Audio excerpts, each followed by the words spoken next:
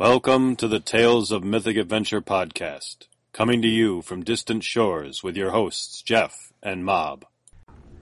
Welcome to another episode of Tales of Mythic Adventure. I'm Jeff Richard. And I'm Michael O'Brien, also known as Mob, and we have an exciting episode today. We have the Grandmaster himself, the founder, the God King. The original creative force. It's Greg Stafford, and good afternoon, Greg. Good afternoon, Mob. Hi, Jeff. And once again, we are actually in the same location. Oh, this is spooky. 2 weeks in a row. I'm actually looking across the microphone at Jeff. Oh, and Greg. We're all in one place. I do actually have to apologise for Rob, the producer. He is again back in Australia, and we'll type up the episode notes after this. So no Rob today, I'm afraid. So today we're recording from Ann Arbor, Michigan, Moon Design Central. Yes, Ann Arbor, which is not very far from Detroit, and also not very far from Indianapolis, where we're all heading in a couple of days' time. Off to Gen Con 2015. And what's going to go on down there, Jeff? Lots and lots of awesome Glorantha and Moon Design goodness. We got a new board game that'll be demoing, which I think you are... That's Credo, the game of dueling dogmas, which, Greg, you'll probably remember that from some time ago. I'm under oath to bring one back with me. Okay, it will be done. Just so you know. You'll have to take the demo version back. That's fine by me. Because that's the one we have. It'll be warmed up. And we'll have Lawrence Whitaker and Pete Nash from Design Mechanism will be there showing off RuneQuest and their newest RuneQuest product, which I believe is The Adventures of Luther Arkwright. Mm-hmm. Yep. As well as having Mythic Adventure. And, of course, we will be having HeroQuest Glorantha will be available there. Some of the last remaining copies of the Guide to Glorantha can be purchased there. And the new Prince of Sarder comic will be appearing in physical form. 3 chapters in full color. In glorious color. I'll have to bring that back, too. I think we can have that arranged, Greg. So Greg, we've also got an award ceremony that's going to be taking place at Gen Con, the Diana Jones Award.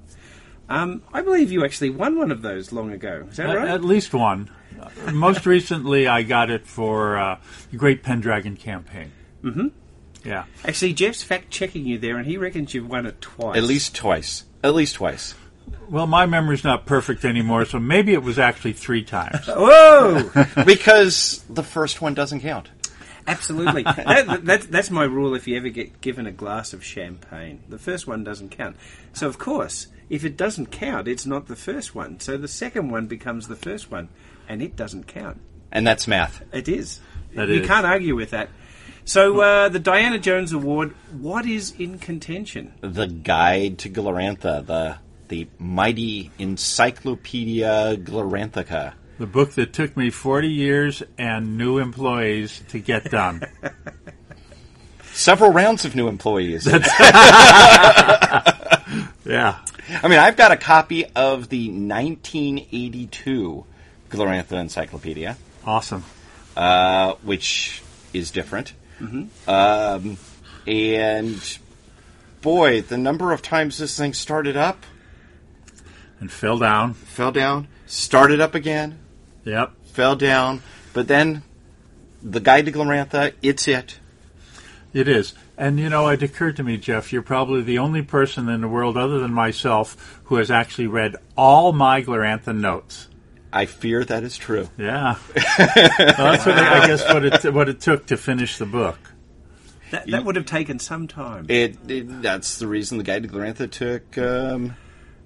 I'd say it took a good solid 2 years to write, working on nothing else. And then the scariest thing was, despite cabinets of notes, despite going through my indexed email archive of almost 20 years of correspondence between you and I, despite that, there are areas with just had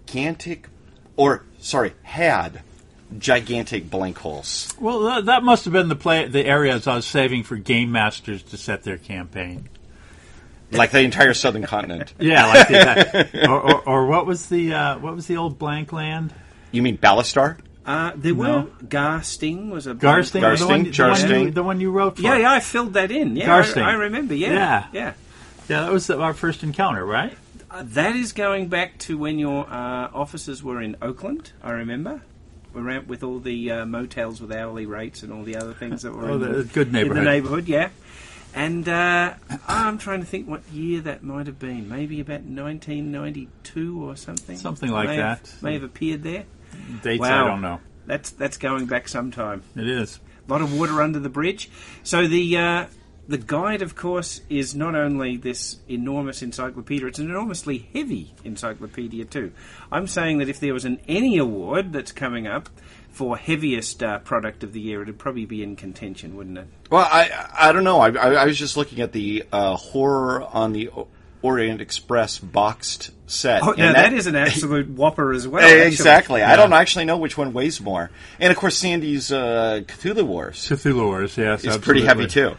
I mean, we got there's a lot of heavy product. We're going to have to do another volume for the Glorantha Encyclopedia just to hold that title. Absolutely. Absolutely. Oh, my God. Yeah. What's it, 18 pounds? I think each one is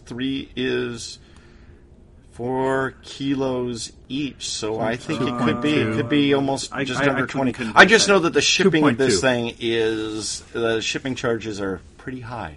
Yes. So that's why you want to go to, if you're listening to this and you're going to Gen Con, grab your copy and save that shipping cost. Yeah, take it home in the car. You can buy an extra game by just saving the shipping cost.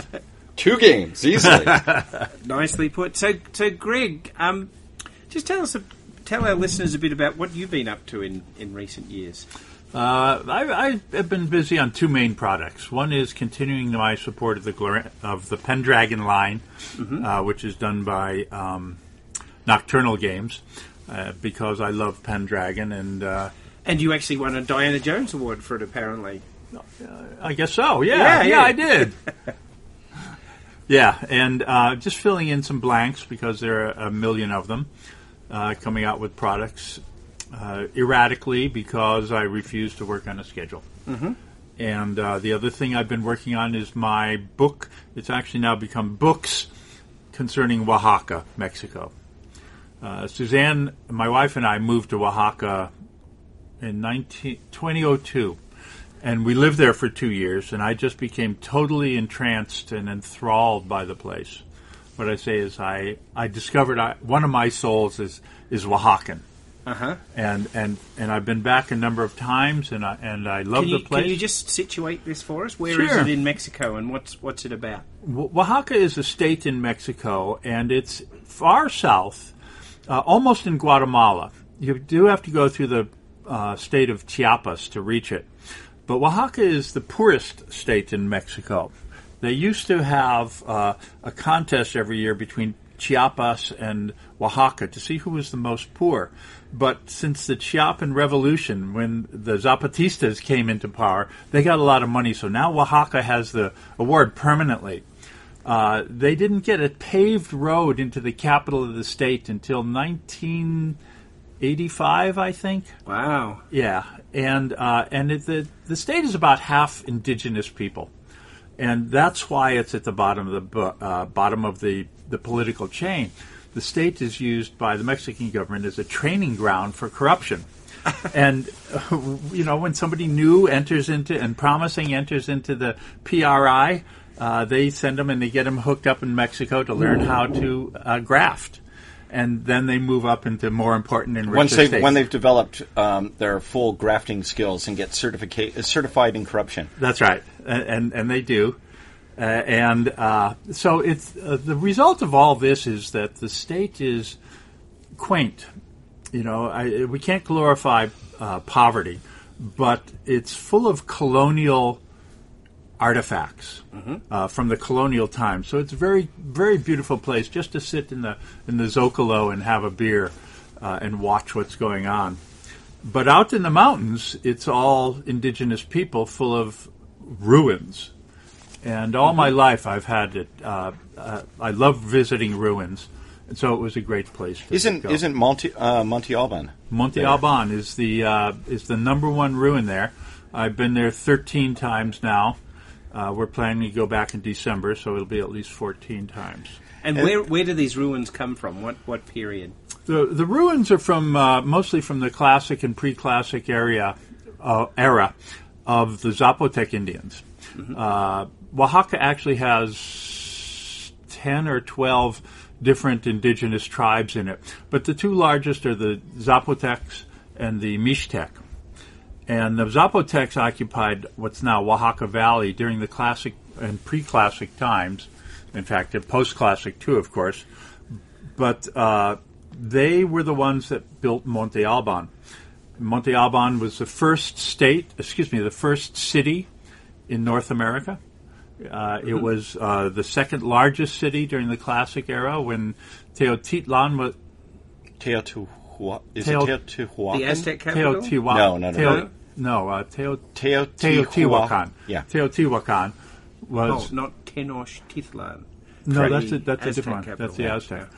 Yeah. And so it's a place full of history and full of archaeology and little lacking on all the myths and stories. The Spanish did a pretty good job of burning all the ancient documents there. But, for instance, of the codices that are extant, half of them are from Oaxaca. Mm-hmm. And so there are a fair number of Oaxacan codices from the Spanish period. Well, from the actual pre-Hispanic codices is probably 6. Okay. And then they have a whole bunch of documentation called lienzos, which are land titles, and they would make them, draw them out in on these gigantic pieces of cloth. And by gigantic, I mean like 10 by 12. I saw one that was probably 20 feet by 12 feet. Wow. And they would draw their territory on it symbolically, and with all their name glyphs and everything on it, and have little stories, where you can see the footprints of the people migrating around. Really wonderful stuff, and they have a lot of lienzos as well. Well, that just sounds absolutely amazing. I'm envious. I spent a little bit of time a couple weeks ago at Mesa Verde. And the ancestral Pueblo people, which are remarkable. And whereabouts is this in the U.S.? This is in northern New Mexico, northeastern Arizona, southeastern Utah, and western Colorado. It's called the Four Corners area. Right. And the ancestral Pueblans are also called, more popularly called the Anasazi. And apparently it is generally preferred by the locals to call them the ancestral Pueblans, since Anasazi is I believe it's either a Navajo or an Apache word that means ancestors of our enemies. Right. Enemy ancestors. It's Navajo. Yeah. And since they're the Pueblan Indians ask that their earlier culture not be called by the Navajo term. Right. What do they call exonyms? Exonyms are the curse in Native America, because almost all the names that are used in America to name American tribes are bad words. Yes, from outsiders. Yeah, from outsiders. They would stop and they'd say, what do they call the people over next door? And they say, oh, they're the people that eat snakes, or they're the people that have sex with rats. And they say, okay, we'll call them the sex with rats people. And because you're asking your translator, hey, Sacagawea, who are these people? That's right. Well, that's a bit like, I believe, the Australian Aboriginal word kangaroo means I have no idea what you're asking me. Or the English word avon. There's 3 avons in England, and it's Celtic for river. Mm-hmm. So they have all these places, these 3 places. They're the river. Yeah, the Avon River. Well, it's just like the problem with Don, Danube, Donau. There's a Dona.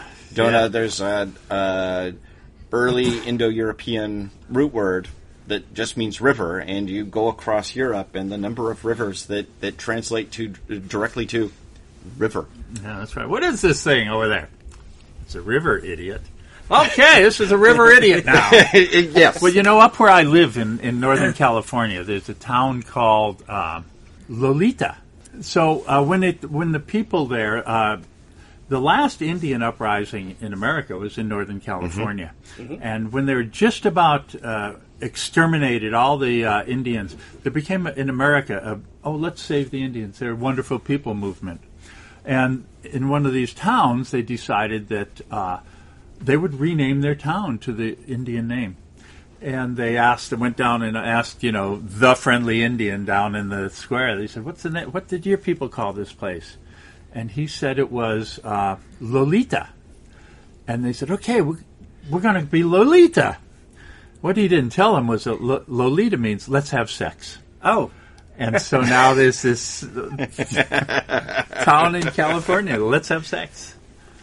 Yeah, and for those of you involved who are wanting to do fantasy world building, this is a useful instruction about naming things. Yes. Is most place names in the world are not as exciting as you think they might be, or often more ridiculous than you think they might be. I'm going to ask you a question about a name, because this came up in our last podcast. We were talking to Neil Robinson, and on his first ever journey down from Victoria to the RuneQuest Con that was held in San Francisco, he knew it was going to be a great RuneQuest Con because they drove past the sign to a town. They thought that was a good sign, a good omen, and the town was called Yelm. Yelm. And it's just out of ToMA, which is just a little bit down south of Seattle. And we were speculating in last week's episode whether you'd ever driven past that town, or that was an influence, or it's a complete coincidence. I believe that they named the town after the sun god, after they became Glorantha. I think Ramtha had it is the home of Ramtha, yes. The channeling... Yeah, JC Knight's group there. Well, then it's certainly that they got it from Glorantha. Well, in actual fact, it's an Indian word. I checked this. Because I actually went down and stayed with some friends who live in Puyallup, which is just near there, and... part of their family is Native American and work in the casino that's there. Of course. And I was talking to him about it, and I looked it up, and it is a Native American word, and it is related to the word dawn. Ooh. Oh. Well, clearly Glorantha exists in the collective unconscious. Well, it certainly does now, when I first saw Glorantha, I really liked... I don't consider myself the creator of it, but the translator. And, I thought... I made a short story. I had run out of books on mythology to read. Can we just go back? When was this? Give 1966. Wow. Yeah. Probably before most of you listeners were born. And... I had run out of books to read, so I said, I'll write a few. Mind you, I'd never seen Tolkien or any fantasy fiction in my life. And I wrote a little short story, then I wrote one page, then I wrote a short story, then I said, I got to explain the background, and I have to explain the background to that, and now I have to explain the background to this. And suddenly, it was like a vision, and I could see all of Glorantha in front of me. And I said, wow, this is awesome. And I had a thought, and it was, I'll never be able to write all this myself. Mm-hmm. Wouldn't it be cool if there was a staff of people who understood it well enough that could do it and contribute to it and do their part? And astonishingly, that came true. And, I'm probably one of the few people in America who made his living off of his college vision of another world. Which is pretty awesome. It is. Well, and I think the really cool part about that is not only you got other people who could share in the same thing. Like J.R.R., he was sitting in his study writing it himself. Mm-hmm. I know his son occasionally came in and took stuff out of his waste paper basket, but really it was all down to him. Yeah. Whereas it has been a collective effort, and you look at the Guide to Glorantha, there's a long list of contributors that have helped in that, and I'm very gratified for that. I loved the vision I had of it, but the fact that other people have picked up and are part of it is really, really important to me, and I'm glad, because that was actually part of my vision then.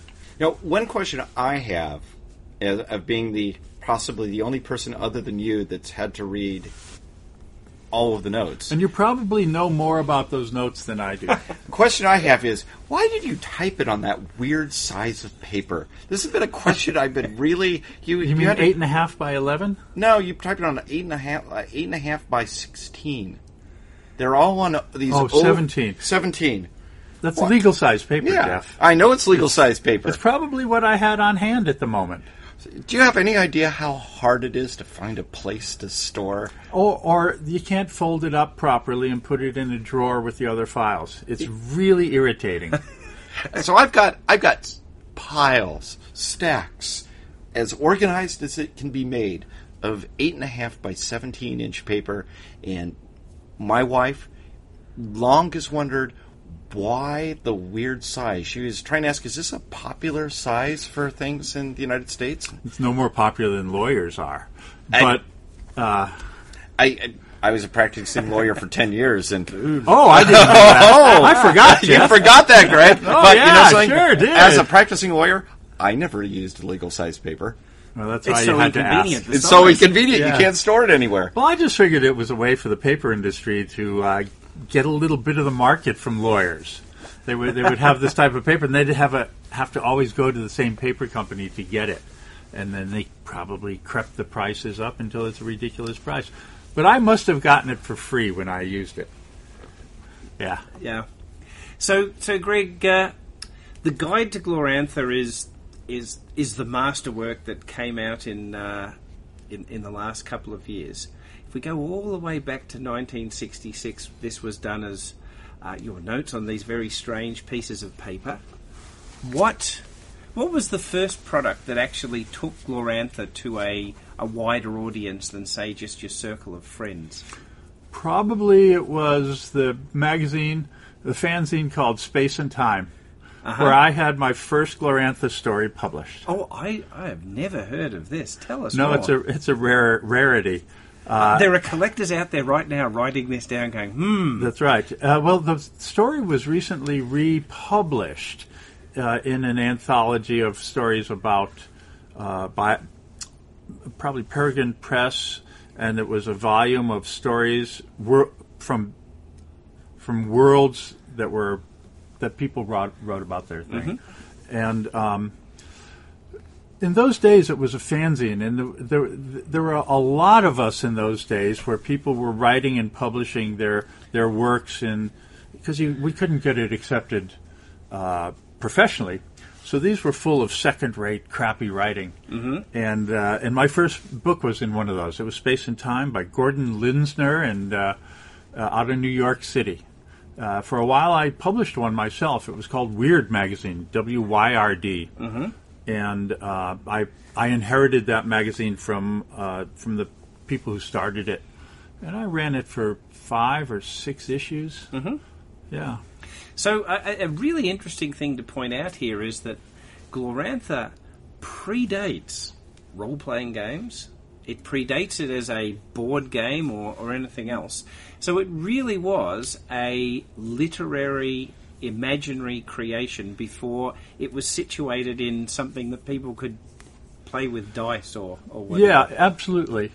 And I think that's one of the things that adds to its uniqueness, or its weirdness, if you would, and why it's just not like other games. It was not designed for a game world. Each game that I've made was one way of exploring the world, mm-hmm. almost through a different medium. And the first one I ever did was a board game called White Bear and Red Moon. Mm-hmm. And I had sent in a short story to one of these fanzines, and I got back a rejection letter that said, "Don't send me this crap. All fantasy is the same." And I was infuriated. I said, "No, it's not the same. God damn it." And I walked around in Albany stewing and cooking, and there's a little hill in Albany, El Cerrito, and the town next door is called El Cerrito, but mm-hmm. the hill is in Albany. And I went up. I went up the side of the hill, straight up instead of zigzagging on the roads. And I got up to the top, and that's where the dragon was. It spoke to me in my early writings, and it said, You're right. It's not all the same, but you have to discover a way to present the story differently. And I said, okay, I'm going to make a game. And so I made my first game. And White Bear and Red Moon is an epic waiting to be played because it gives you the setting and it gives you the characters. And when you play the game, it's the plot. Yeah. And those are, of course, the components for literature. And I published a couple of board games first, and then when I discovered role-playing, I thought, this is a much better vehicle for producing what I want to do. And I started putting it together in a game way. I met Steve Perrin through a series of people. I was actually at a party at a place called Grey Haven, where Paul Anderson and Marion Zimmer Bradley and Diana Paxson all used to go. And I was at a party there, and somebody said, "Oh, you're the guy that did that board game. My friends want to make a role-playing game out of it." And I said, "You mean like D&D?" And he said, "Yeah." And I said, "I'm sorry, I think D&D is illiterate. I can't really get into it. It would have to be a different game." And he said, "They feel the same way." And so Boom, the rest is history. And the rest is history, role-playing history. Well, going back onto White Bear, Red Moon, if I recall, originally you were even thinking of it not being set in the world of Glorantha. That's right. Originally it was not in Glorantha. By that time I had 10 years of Glorantha writing, and it was just a coincidence at one point that I thought, wow, this will fit perfectly into Glorantha in this blank space I have. And because previously there was nothing about Sartar or the Lunar Empire or the Holy Country or Prax in your earlier Gloranthan writings. Absolutely correct. And I did that because I didn't want to have to readapt everything to a board game. And I had the board game developed since I had been playing war games since 1962, and so I recognized the board game as a good format to do this in, and said, I'm just going to adapt my board game to Glorantha rather than adapt Glorantha to a board game. And it fit. It fit perfectly well. It is also where I where I discovered the Lunar Empire. Yep. And, in a way it came about, the Lunar Empire and their weirdo magic came about because I had a cyclical magic in the board game. And I said, well, that fits. We've not done that before. I had just, of course, read a whole bunch of new mythology, and I said, this will fit in the Lunar Empire. And it became the Lunar Empire. So how did you throw in the Crimson Bat? There's a couple units that I actually have never asked you the origin story of it. But the Crimson Bat, what was the inspiration of that one? Oh, probably some desperate hangover or something. A lot of these ideas kind of pop into my head full blown, which is why I don't feel like I created it, but why I envisioned it, or some people might say channeled it. Yeah, and that's not an entirely incorrect idea, except that it's I don't like the idea of channeling. But and the Crimson Bat was one of those. I wanted to have a movable glow space, just because it would be very strange in the game, and then the moon developed out of that. The bat developed out of that. Okay, so Greg, we're going to wind up for today, but we always end with our MGF questions. Are you ready for them? Sure. Okay, Greg, can you tell us something that everybody knows about you as a gamer? I'm sure everybody knows that I first discovered Glorantha, that I've written the best role-playing game in the world, which is Pendragon, and that I'm the founder of Chaosium, which is the leader of role-playing games and fine games everywhere, especially back when I was president. Okay. What about, what does everybody not necessarily know about you as a gamer? Well, I own the first copy of Dungeons & Dragons ever sold. Oh, you got to tell us this story. All right. I used to work for a belt buckle company in out of Lake Geneva, Wisconsin. That's where the manufacturing was, and so. And by an amazing coincidence, what started in Lake Geneva, Wisconsin? This is incredible. That's right. That's where TSR began, and just by coincidence, of course. But when I had moved out to California and I was working on my first fantasy board game, a fellow salesman from the company went in to pick up his latest catalogs from the printer, and he was sitting there. And there's some other guy waiting for his printing, and my buddy Jeff said, what are you waiting for? And the guy said, I made a fantasy game. And Jeff said, I got a friend in California who's doing it. Let me buy one from you. And he said, yeah, sure. And so he actually bought one before Gary Gygax had them in his hand. And he got this first copy in the brown box and sent it to me, and I owned it, and I tried to read it and said, I don't understand this. It's not very well written. No offense. Oh, there's another story, is when I told Gary that. But we'll save that, folks, for another episode. Yeah. Anyway, the first D&D ever sold. That is such an amazing story of serendipity and coincidence. Absolutely. Awesome. And I checked with Gary, because sometimes my memory may play tricks. And I said, "Is that really so?" And he said, "Yeah, I remember that scrawny guy." I sold him one. So before we go into the last two questions, whatever happened to that copy? Do you know? Yeah, I lent it to a friend. He never returned it. Imagine that. Yeah. This was the guy that taught me how to play D&D. I actually played it briefly. And he needed the book, and I lent it to him and never got it back. Oh, you lent it to him back in the 70s then? Oh, yeah, right when it was brand new, in 1975 or 6. So you briefly possessed the first ever. Yeah, exactly. Wow.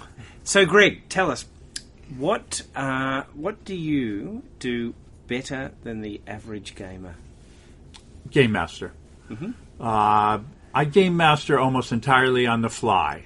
I just have the information in my head, whether it's for Pendragon or Glorantha, and that way I can adapt the story in the creative context of with the players to make the game. And I'm very well read, so I have a lot of potential plots, and the background is important. So I would say that that's what I do better than anyone else. All right, so what about worse?